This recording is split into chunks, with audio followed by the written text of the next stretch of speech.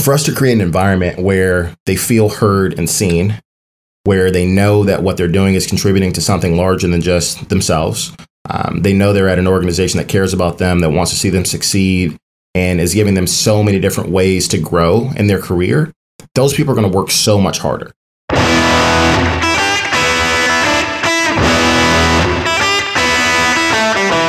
Welcome to Real Leadership, the podcast that cuts through the noise to focus on leaders who make, move, and process things in the real economy. Together, we'll discover the strategies and hard-earned lessons from pragmatic, gutsy leaders who operate in a world that is more steak than it is sizzle. Right here, we dive into their stories, challenges, and triumphs to go beneath the surface to the very heart of leadership in the real economy. I'm your host, Jim Weaver, Chief Operating Officer of the Onan Group, where we believe that real leadership does indeed matter. Let's go.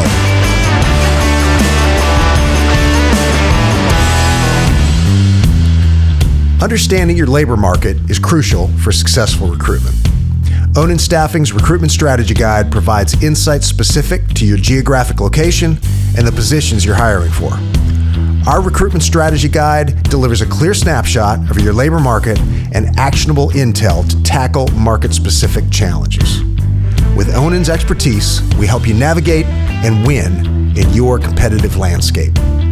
Empower your recruiting process with the insights you need. Learn more about Onan's Recruitment Strategy Guide at onanstaffing.com/strategy. All right. In today's episode, we're delighted to introduce Will Jenkins, an entrepreneur and business leader. Will co-founded Molo Solutions, a third-party logistics startup at the age of 27. Under Will's leadership, the company experienced remarkable growth, reaching annual revenue of $615 million within just a few years, and they earned a number of prestigious fastest growing company, best place to work awards in the process. In 2021, Will and his co-founders sold Molo Solutions to a giant in the industry, ArcBest, for $235 million. By 2022, Molo had expanded to over 800 employees, generating an impressive $1.25 billion in revenue. In May of this year, Will took a little left turn and made the decision to part ways with Molo and started a new chapter as a consultant, sales coach, and investor. And I think we'll dig into the other stuff he's into. Welcome, Will. Thank you for having me. I appreciate it. And thank you for the great intro. Yeah. Good. Well, it's an impressive career track so far. You're still a pretty young guy. Thank you. We're your Molo run is really impressive, and I am really curious about what you're up to now and your perspective, having stepped away. But I really would like to turn back the clock first and go back a little bit. So you grew up around Chicago, right? Did. Yeah. So I'm from Maywood, Illinois. For anyone that's familiar, it's the west side of Chicago, about 10 miles west of the center of the city, close to Oak Park. Okay. So, but yeah, I'm from the city. Okay. Yeah. And you went to school at Illinois Wesleyan and you played football there for 4 years, right? I did. Yeah. Played football there. I grew up playing sports. My brother played football actually 5 years ahead of me at a rival college. So I was just used to watching college ball and I knew I wanted to play. So Wesleyan was a really good fit academically and athletically. Yeah. I like obviously playing at that level is cool, but I tell you, the thing that tweaked my interest looking at your bio is the job you held while you were in school. You did the classic warrior direct sales gig, didn't you? I did. Tell us about that. Yeah. So when I was 18, about 3 days after I graduated from high school, I got a call to go interview for a role at Vector Marketing, which is the company that sells Cutco kitchen cutlery. And it's a very prominent summer job that a lot of high school and college students have. I hadn't heard of it until I got the call. Was recommended by a friend. And then I went through training, and I'm like, I have no idea what I'm doing here. The training was really good, but it was by far and away the hardest thing I had done, at 18 years old, because it was direct sales, all cold calling. They give you no leads. They don't hand you any business.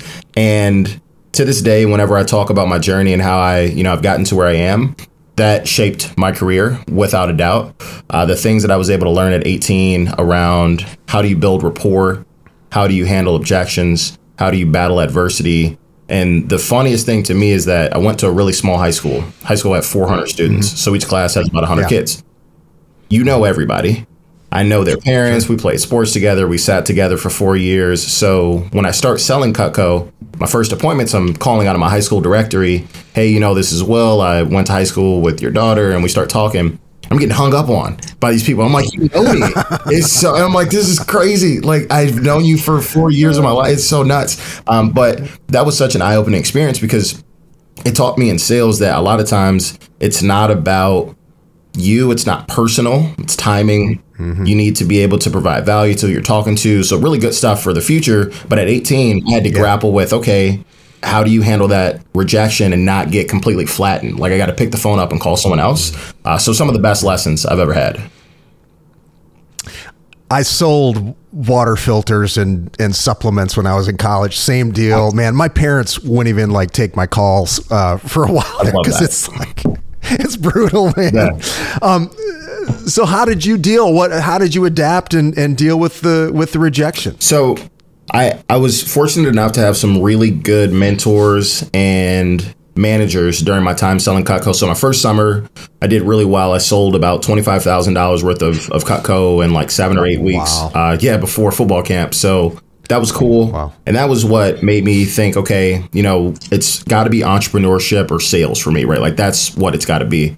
Because initially I was going to study medicine at Wesleyan because I wanted to be a doctor, but that's a whole nother aside. But anyway, the things that helped me were, one, my parents, and two, the coaches and, mentors that I had selling Cutco. So my dad was extremely supportive, opened up, his network. Hey, call this guy. My dad's a paramedic, very, very amicable guy, knows everybody. So he's like, hey, call my buddy here and do this. So that was very encouraging because my dad didn't know anything about sales per se or the product, but he was like, if you're doing it, I want to support you. So, even if the appointment didn't go well or I didn't sell as much as I wanted to, I knew my dad was going to have my back and hey, keep getting after it, do your thing.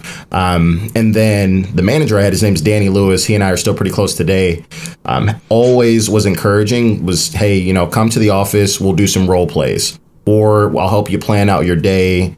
How much do you want to sell? How much money do you want to make? And so even when I had really, really tough days where I drive to appointments, and this is before GPSs were really a thing. So I had a little Garmin that plugged into the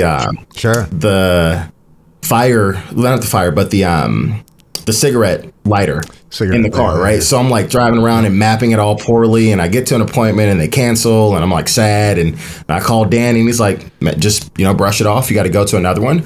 And I think another part of it was being in sport, right? So I've never been the best athlete ever. I'm very normal. But I do think that I've learned how to have a very high work ethic, and the time that it takes to get good at sport is very similar to business, right? You're going to be bad at first, and if you're persistent long enough, you will figure it out. And that to me has been the story of my life. I've just never been the pick it up and be the best at everything immediately, but I'm not afraid to put the work in, and that helped me a lot. So is that a lot of people don't make it with Cutco, I'm sure. I would imagine the success rate's pretty slim. So is that the key? Yeah, I think it is. So there's two things in that particular role. One of which is you have to follow the training that they give you. It's really simple. And this helped me a lot long term with coaching sales reps and higher level, more strategic selling, because I learned at 18 what a target customer was. I knew what a good customer was. I knew what a bad prospect was. And so throughout my career selling Cutco, I managed offices. I actually had an office downtown Chicago, had 80 sales reps. It was a lot of fun, but my reps that were successful called the target style of customers. And for Cutco, a target customer is someone that is typically over 30. They own a home and they're married. Now, that's not to say that people who don't fit those three characteristics aren't going to buy Cutco. It's just it's less likely. And so I just called people that I knew were over 30 that were married and owned a home, and they bought Cutco because they were homeowners that like to cook, and they spent a little bit more money on certain things, and so that to me I think was helpful. And then also just being able to follow directions. I'm used to being coachable, and so I'm sitting here listening to really successful sales reps that make a ton of money, and they're saying, hey, this is what you need to do, here's how you plan your day, and okay, cool, if that's what you say I need to do, I'm going to go do that. I don't need to reinvent the wheel. That's the Zig Ziglar, if you want something somebody's got, you do what they did to get what they got. 100%. Right? Yeah. Recruiting top talent is tough. Onan Staffing focuses on people, offering exceptional benefits to attract and retain dedicated workers. Partner with us for flexible, data-driven solutions. Visit onanstaffing.com to learn more. All right, let's walk us through. You graduate college, and walk us through the progression. Kimberly-Clark, Coyote, and then we'll talk about the transition into Molo. Totally. So my experience selling Cutco really helped me for all of the roles I interviewed for when I was in the process of finding a full-time job while I was at Wesleyan. So my first role was with Kimberly-Clark. And they make Kleenex and Cottonelle and all that stuff. And so I actually got that position because an alum came to Wesleyan to interview for a financial analyst position. I talk about this a lot too, because in the interview process for kids that I mentor and whatnot, I try to help them understand how to tell good stories because that creates opportunities. And so I interviewed for a financial analyst position and I got a sales job because the person I was interviewing with was like, hey, that is really great experience and you could go do the financial analyst position, but I think you'd be better for this job. And so I went down to Atlanta. I interviewed for that role. I took it. I was really excited to get down there. I didn't know anybody in Atlanta. And it was an incredible opportunity to work with an organization as large as Kimberly-Clark. They are probably a $16 billion company today, maybe larger. Yeah. And I was a small drop in the bucket. But the resources an organization has like that, crazy. So I get the role. I start in July. I go through a month-long training, and it's hands-on, right? I've got a training mentor and all these really regimented things, and it taught me how to sell professionally. And that helped me a lot as I began to get into higher-level strategic sales, because at 22, I went through really rigorous training to talk to people that, candidly, I was not prepared to talk to at 22, but I had to go through that process to be able to do it. So I was really, really grateful for that. And Kimberly-Clark was a great organization. But if you haven't maybe noticed, I'm a pretty ambitious individual. And so I just didn't think I was going to climb the corporate ladder at KC for as long as it would take to get to where I wanted to be. Yeah. So I looked for something different, and I had a lot of friends that worked at Coyote. I had no idea what transportation was outside of the fact that I saw trucks on the road. And two of my best friends that I actually sold Cutco with at 18 were really good sales reps at Coyote. So when I left Kimberly-Clark, I said, hey, you guys seem to be making good money. You're happy. You're always doing cool stuff. Tell me a little bit about this organization. And so I got an interview there I think I interviewed in November of 2013 for a carrier sales role, which that's a sales rep that talks to drivers and helps facilitate shipments from point A to point B. So I took that job. I started in January of 2014. And I spent 2 years in that role, and I absolutely loved it. The money was good. It was very fast paced. It was competitive. I was also team oriented, which is something I've been on teams my entire life. So that was pretty cool. Yeah. But it was really, really nice to be in a fast paced startup style organization where I felt if I put the work in, if I was willing to do the work, I would be compensated fairly, and that opportunities existed, outside of the current role that I had. And it was a blast. So I did that for 2 years. And then I got an opportunity to manage on the other side of the business. So there's two distinct sides, typically carrier side and customer side. So I went to manage a customer-facing sales team. There were 8 sales reps. And so our responsibility was to call customers similar to Kraft Heinz or Coca-Cola and solicit them to win shipments for our team to move. I'd never done that before, but I'd done sales. I'd done high-level sales before. Yeah. So the transition wasn't terribly difficult. I understood the industry. But funny enough, I was the first person at Coyote that they moved straight from the carrier side of the business to manage on the customer side. So traditionally, you'd have to go sell and be in the role for a while. But I was fortunate enough to, interview for the role and get it and be able to kind of cut my teeth on that side of the business. And it was where that was where I was fit to be. Accomplishing diversity, equality, and inclusion directives can be challenging. Excelsior Staffing, a certified MBE providing staffing solutions for light industrial sectors, has been helping companies like yours find success since 2007. Strengthen your diverse team with Excelsior. ExcelsiorStaffing.com. So how did the Molo startup come together? Yeah, so I was at Coyote until January of 2017. And in January of 2017, I left to go to a company called Transport America.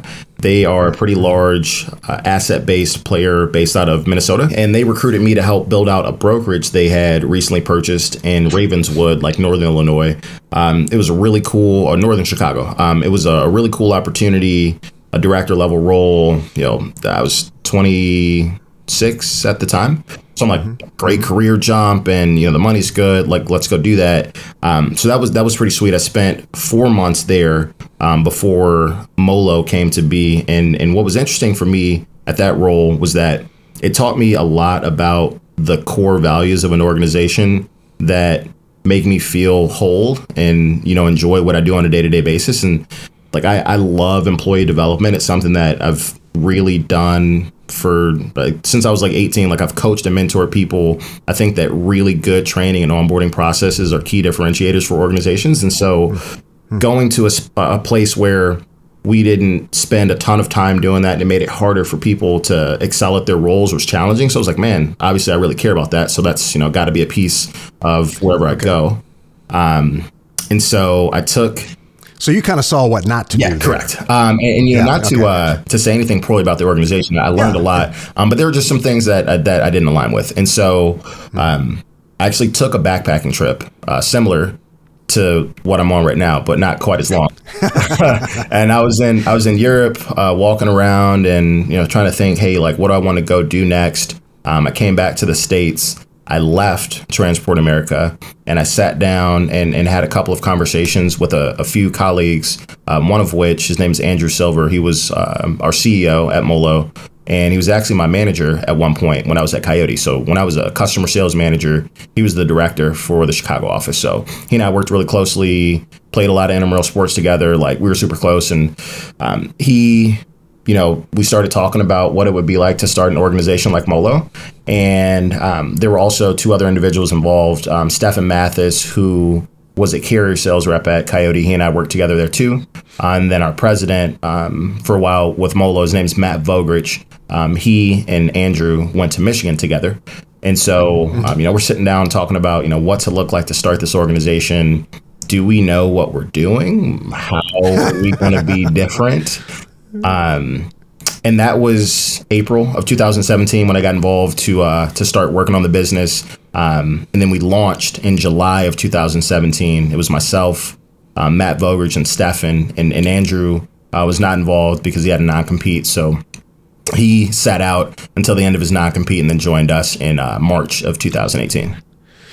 So what was the thing that tipped the scales for you guys to jump off and do this? A couple of things. So in our industry, there are a few pieces of what you do that make you different, but not a lot of people do them very well. The first piece, in our opinion, was how we treat our customers. Now, you would think that is got to be the, easiest thing to solve and everybody's got that figured out. But transportation's such a cyclical business. It has a lot of ebbs and flows, and there are a lot of gray areas. It is the grayest business I've ever worked in. And what I mean by that is contractual obligations don't always mean contractual obligations. So, you work with a customer and they say, hey, you're going to get 1,000 shipments during this duration of time, and you might see 100 because their forecasting was off.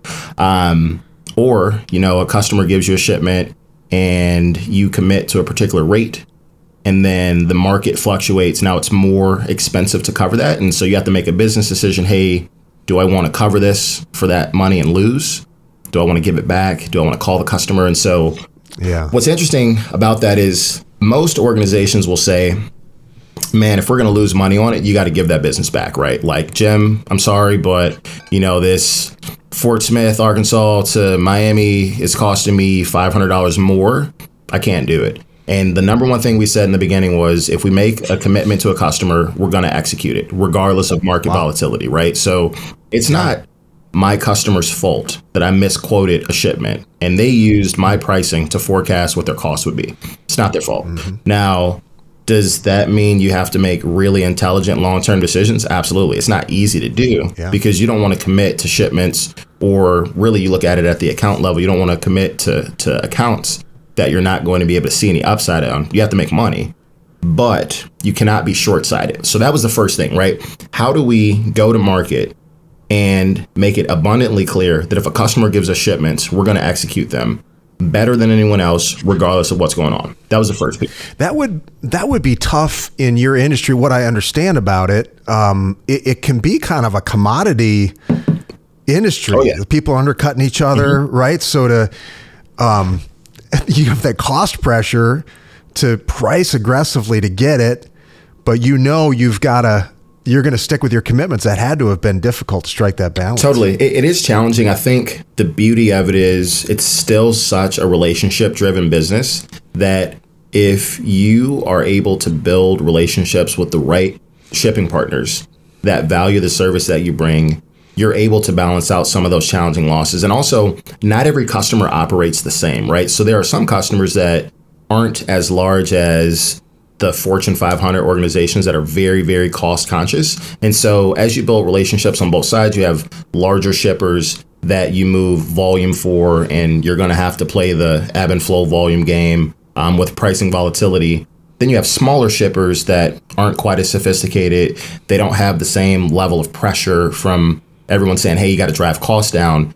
If you're attacking the market properly, you're balanced between those two as much as you can be so that you can offset some of the losses with more profitable customers. But long term, the larger customers, you have to have them. You've got to be able to work with them throughout market volatility, because today the freight market is extremely depressed, right? It is one of the slowest times that people have seen in quite a while. We saw an amazing peak during COVID that was unprecedented. And so a lot of organizations planned as if that may be the new norm, and it most certainly is not.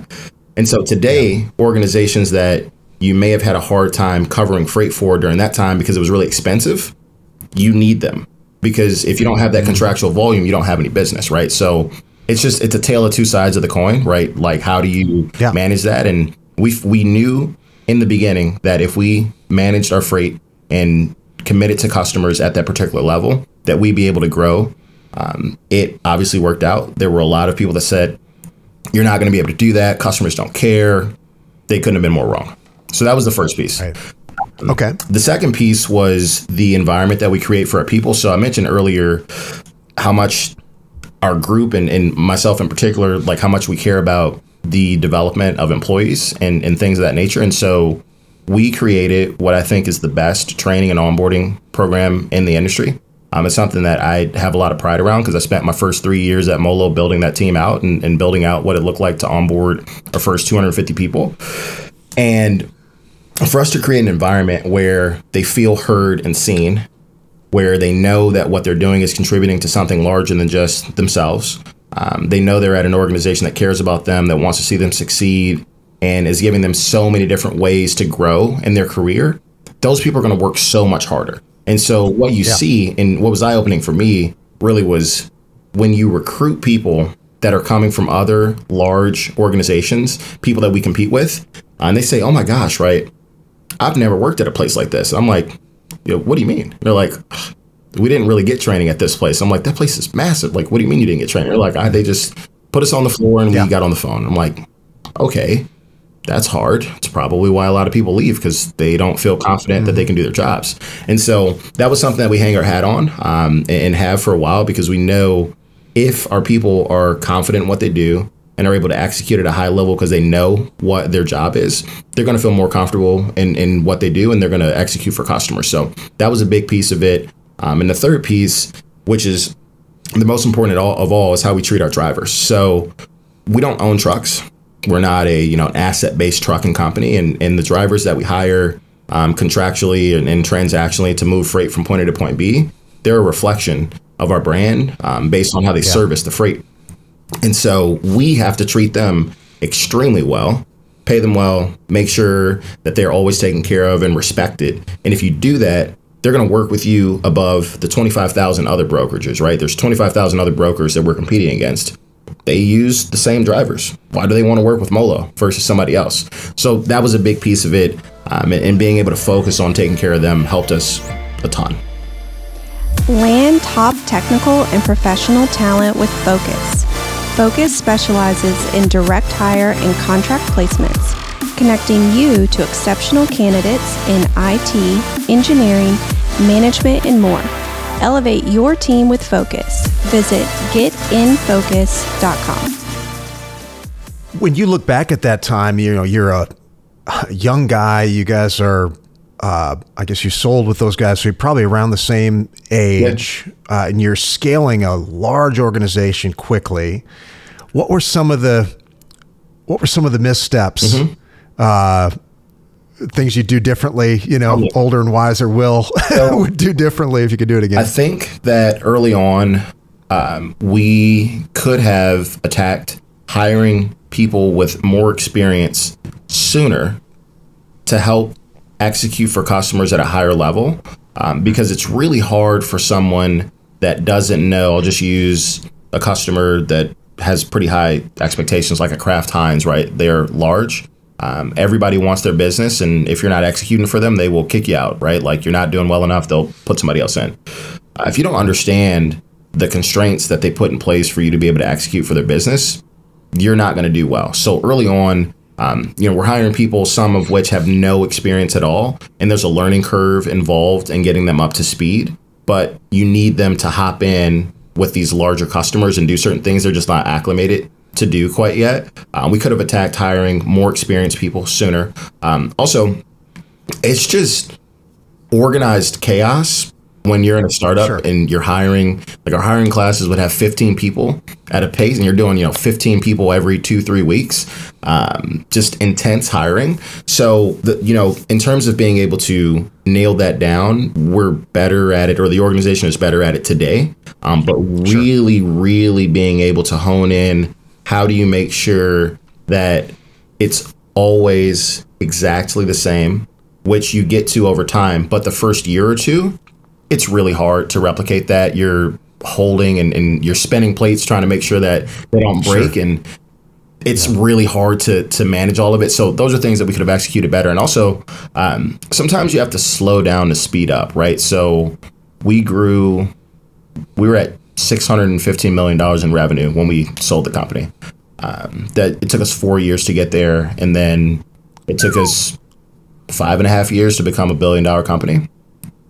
But that doesn't mean that there weren't insane growing pains throughout that process. So sometimes you have to look and go, okay, is it better to slow down for a quarter and make sure that all of our processes are aligned and our team is exactly where they need to be able to execute?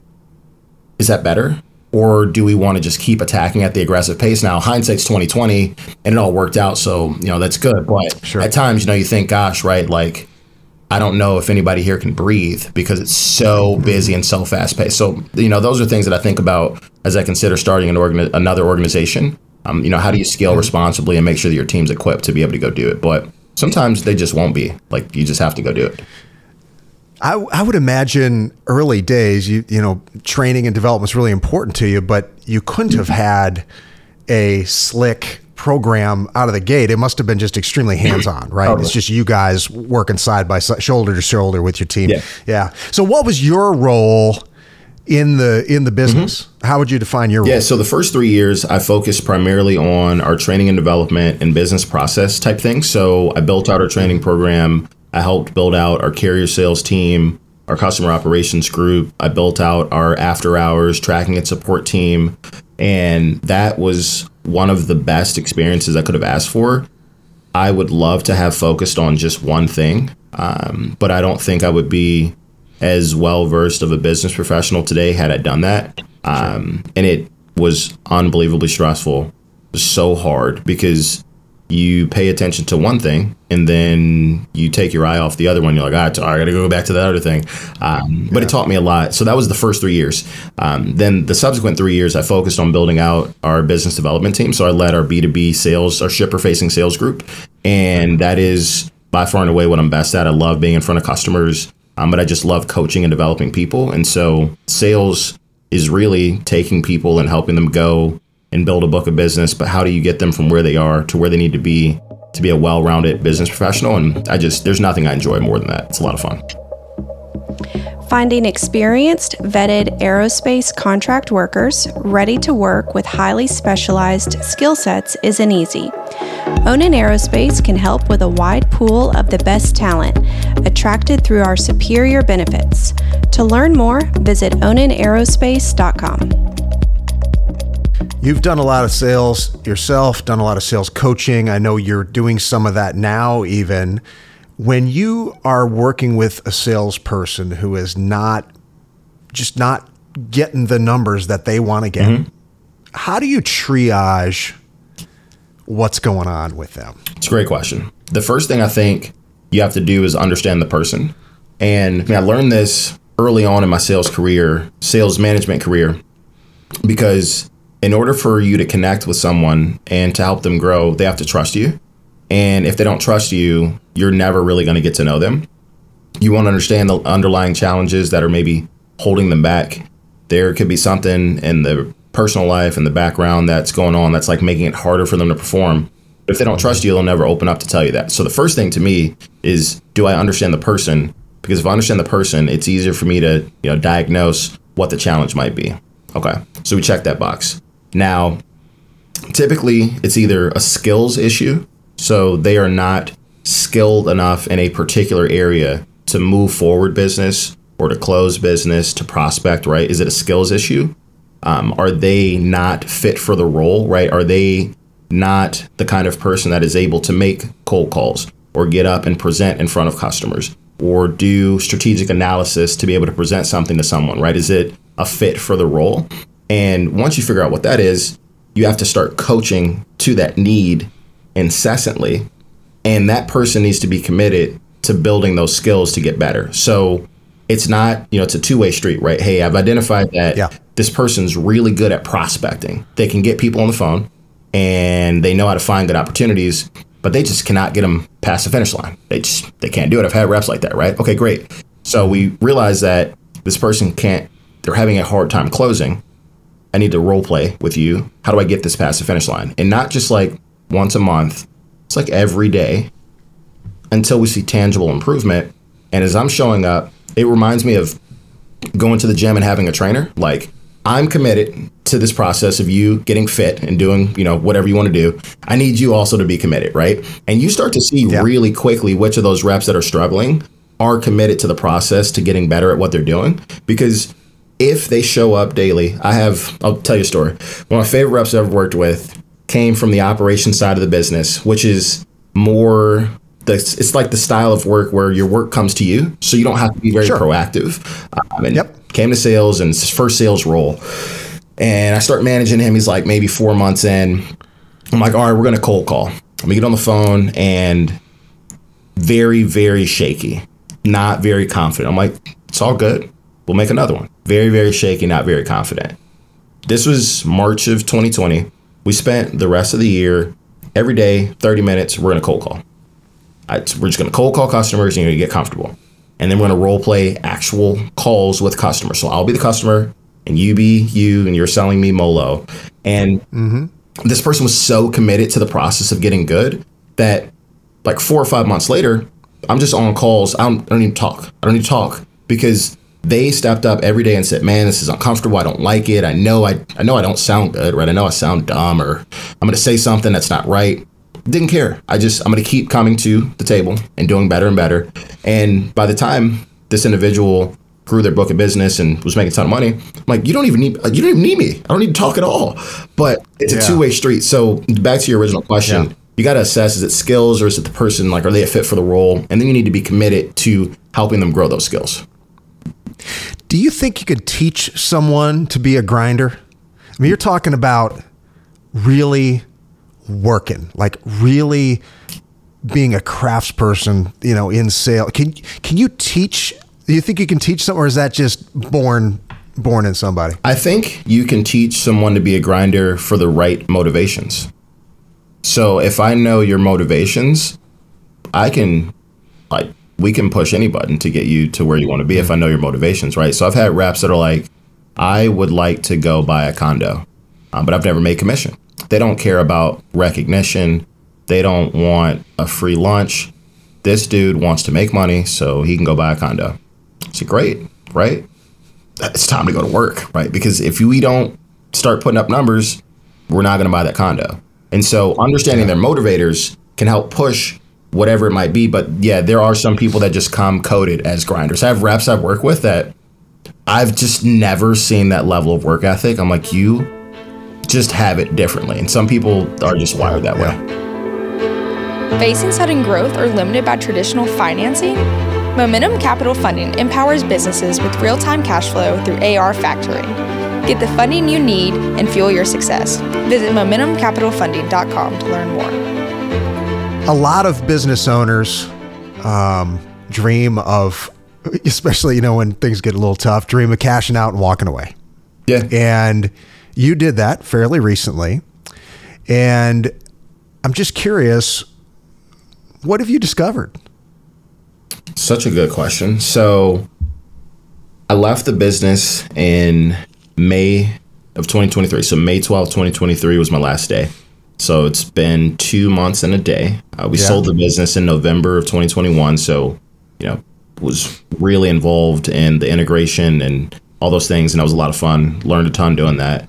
But when you're so involved in a business that it is essentially your life, you start to forget the things that make you uniquely who you are. Like, what is Will like other than trucks? It's not all freight. And it's been, an incredible journey. I've learned a lot throughout that process. But I've been traveling abroad for the last month by myself. I write every single day in the morning. I write down what I did the day before in a note on my iPhone, and then I add pictures of stuff that I did. And what I'm learning is that I love to think deeply about what drives me as a person. And it's not money. It's not like recognition and status. I love helping people. And I know that I'm really good at helping salespeople. I also know that I'm really good at coaching people in general. And the only reason I think I'm any good at it is because I was never naturally talented at stuff. I had to be coachable to learn how to get good. So I've just done that for the last 15 years of my life. And so it's been weird because I haven't been working. I'm trying my best to do nothing, to unplug for a little bit. And I'm yearning to have that connection again with people that I can coach and develop, because I know I love that. But it takes being away from it to understand, of all the things that you were doing, which one really mattered. And that to me is big. I had a conversation with a rep a few days ago, a rep that left our business and is doing something different today, which is really cool. And it was just so nice to be able to reconnect and, hear this person, see success where they are. And I'm like, man, I had something to do with that. That makes me really happy. So that to me has been a cool discovery, which I think I knew, but it's good to step away and say no, that's actually it. Yeah. Yeah. What do you think is next? It's a great question. Lunch or dinner?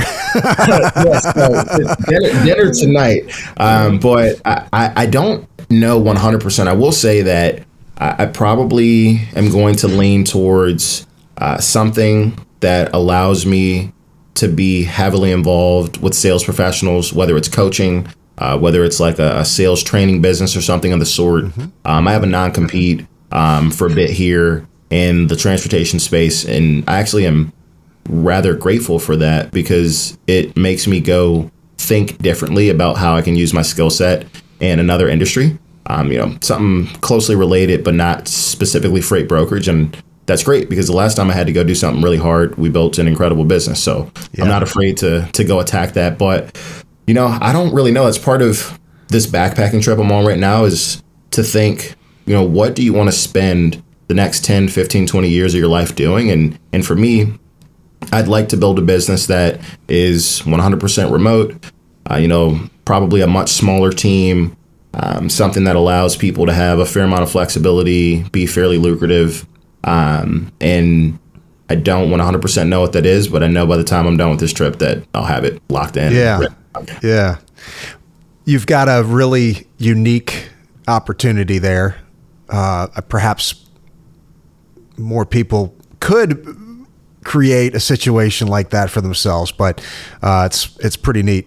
Your story's fantastic. You're still a young guy, and we're gonna keep our eye on you, man. Thank you. I appreciate it. It's been incredible getting a chance to know you and talk a little bit here. So I appreciate you letting me share my story. Well, so you are doing some consulting and sales coaching right now. How can people get in touch with you if they want to do that? My LinkedIn is just my name, Will Jenkins, and I'm very active there. So feel free to shoot me a note. My website is willjenkinswcj.com, and my Twitter handle is @WillJenkinsWCJ. So all of my socials are Will Jenkins WCJ, and that is also my LinkedIn. So very active there. The best place to reach me. Yeah. Thank you so much, Will. Keep it real.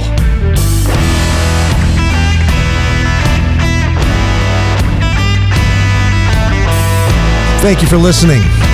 This podcast was powered by Onin, a family of staffing companies providing real staffing solutions to manufacturing, logistics, and food processing companies across the United States of America.